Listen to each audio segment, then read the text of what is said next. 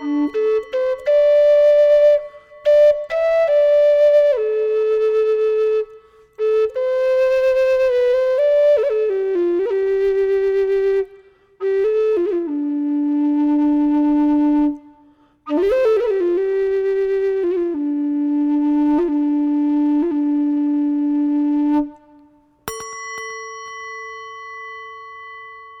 are listening to A Quiet Mind.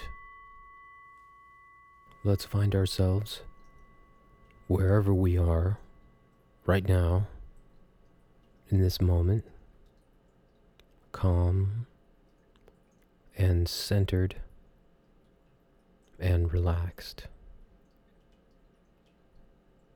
With me now, exhale all the breath from your body.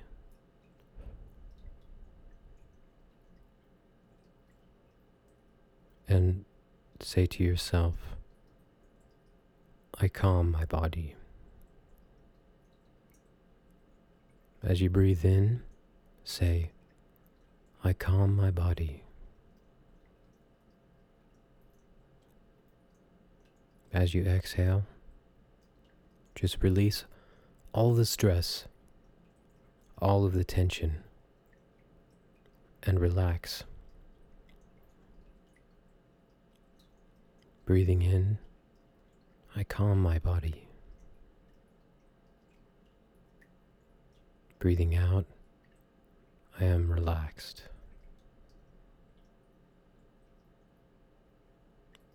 Breathing in, I calm my body. Breathing out, I am relaxed. Feel yourself grounded. See yourself as a massive tree with your roots firmly planted in the ground. Solid trunk, branches reaching up to the sky. Solid.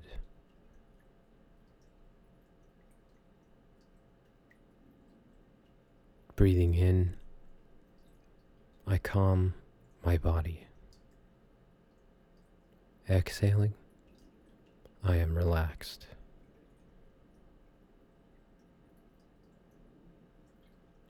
See yourself as a tree firmly planted in the earth. Solid trunk, limbs reaching up to the sky. Breathing in, I calm my body. Breathing out, I feel relaxed, centered, calm, at peace.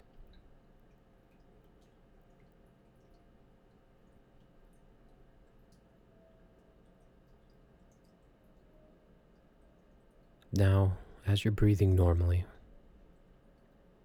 just focus on the sensation of your chest rising and falling as you breathe.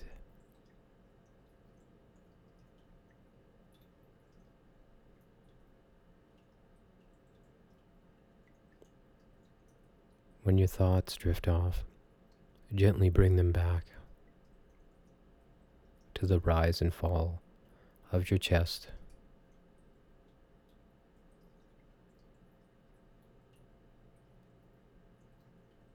So here you are now, calm and relaxed.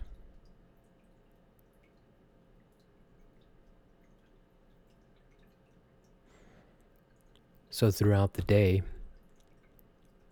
as your day becomes a whirlwind, like it probably will at some point, because we know we can count on that, things going up and down, things being peaceful and calm and quiet, and then things being completely chaotic.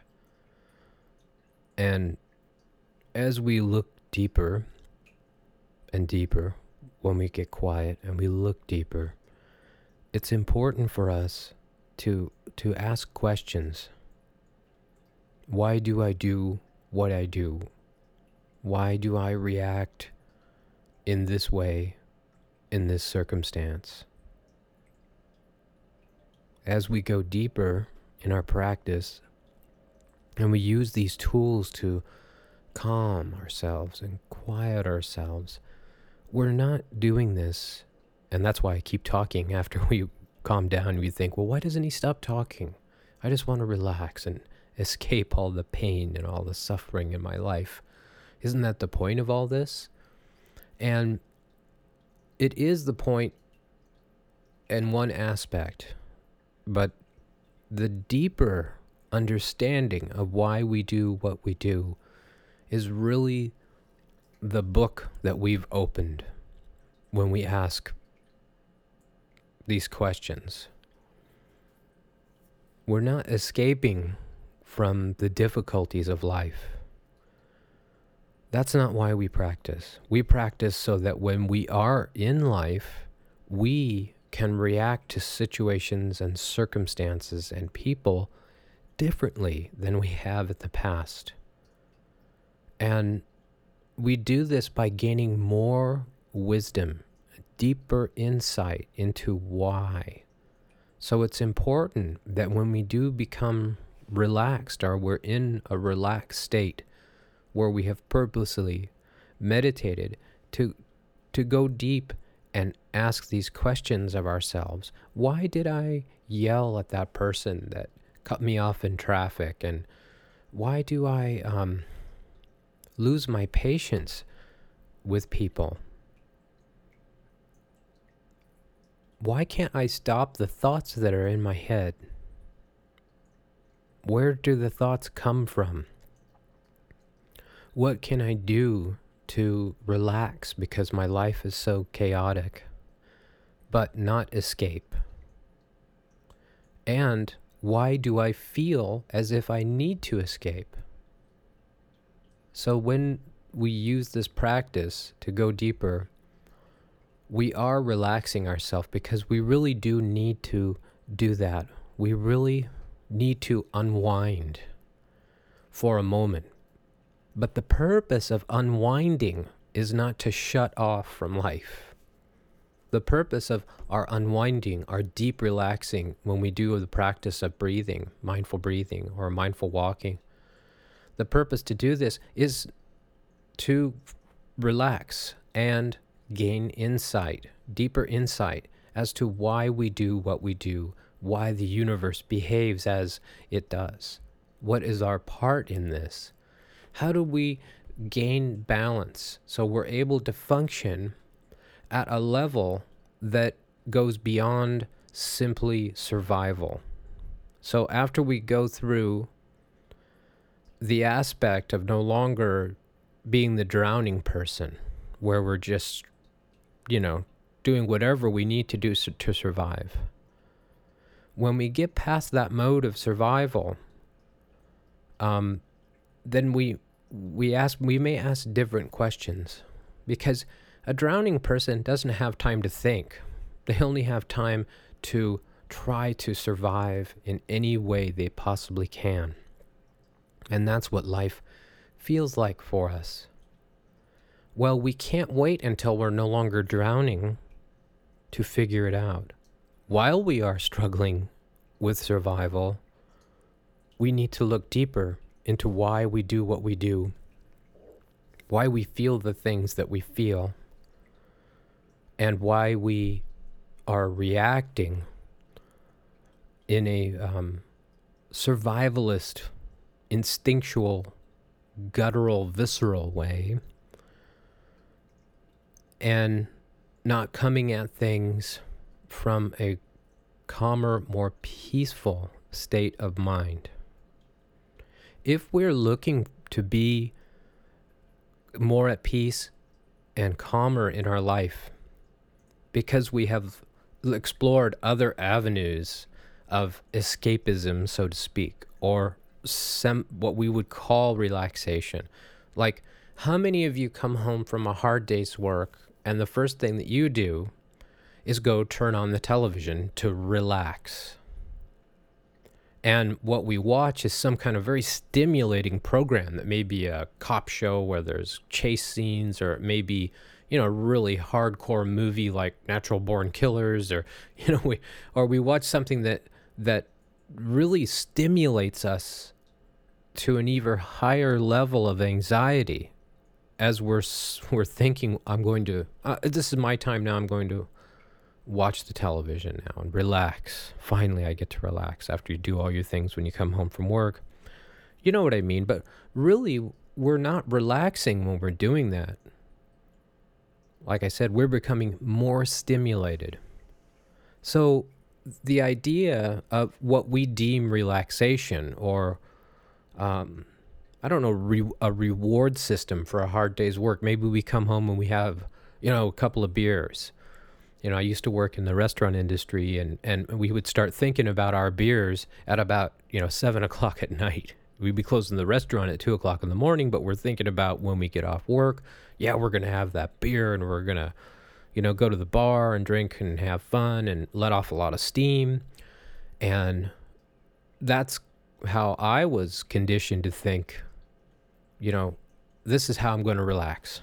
Got to let off steam. Like somehow something has built up inside of me that I need to somehow puncture with, some kind of activity to let out all of this accumulated energy that I've somehow stored up. So when we use alcohol or when we use drugs, we have a temporary feeling of relief, release, and relaxation. And it's also about rewarding ourselves for a job well done or a celebration. So that's what we do. I don't know if this is worldwide. I see, I've known a lot of people from different cultures, and I see that not only here in America, but in other countries, people use drugs and alcohol to escape, to release as a reward system, to cover up pain, to numb. And that's what we're doing. We're numbing ourselves to our experience because we can't. Why? Because we can't take it. It's too difficult. On top of the fact that we have to work hard, and maybe we don't even like what we're doing, or we're caught in situations that we say, I don't want to do this. This is not what I chose. So we build up a resistance to what is so and what we're doing. So when we build up this resistance in not accepting our lives and what we're doing, we create for ourselves a miserable experience.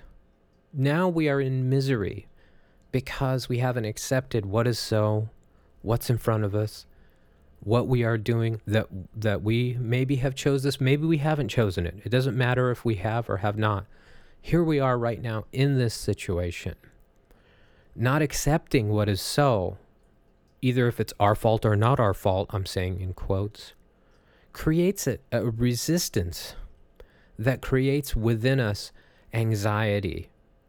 And that anxiety then becomes frustration, then becomes anger. Then this anger builds within us, or this frustration, or this sadness builds as we tell ourselves more terrible horror stories in our minds of how awful everything is and how it's so terrible and we can't do anything with it. And I can't stand this, or I hate this, or this is not fair. We create all this resistance.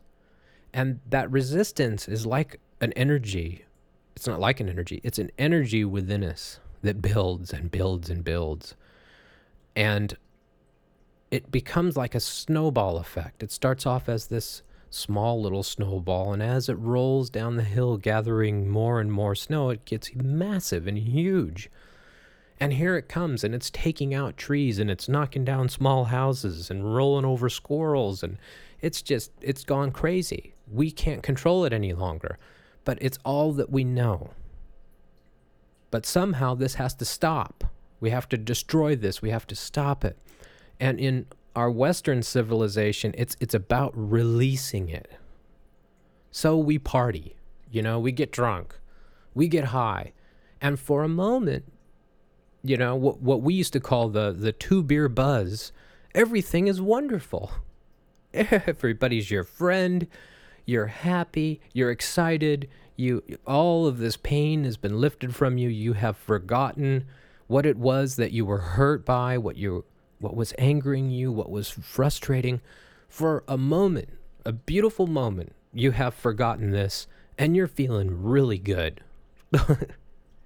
And then you drink a little bit more, and the problem is that instead of elevating our consciousness in taking drugs or drinking alcohol, what we're doing is we're numbing ourselves from the experience. Once again, coming back to the fact that the tool of meditation is not for escaping reality, so we can just be calm and quiet and everybody leave us alone. The tool is so we can go deeper inside of our understanding, gaining more wisdom, more insight as to why we do what we do. Everyone, thanks for listening. That's part 1 of our series on substance abuse. You can write to me at robert@aquietmind.com, and please visit the blog to share your thoughts and feelings by commenting there. You go to the podcast link, and there you will find some entries that I've made recently that are not posted on iTunes, and I'm going to do that occasionally. So I have some photographs up there of my recent road trip. Also, I have some flute music that I recorded in Moab, Utah as well.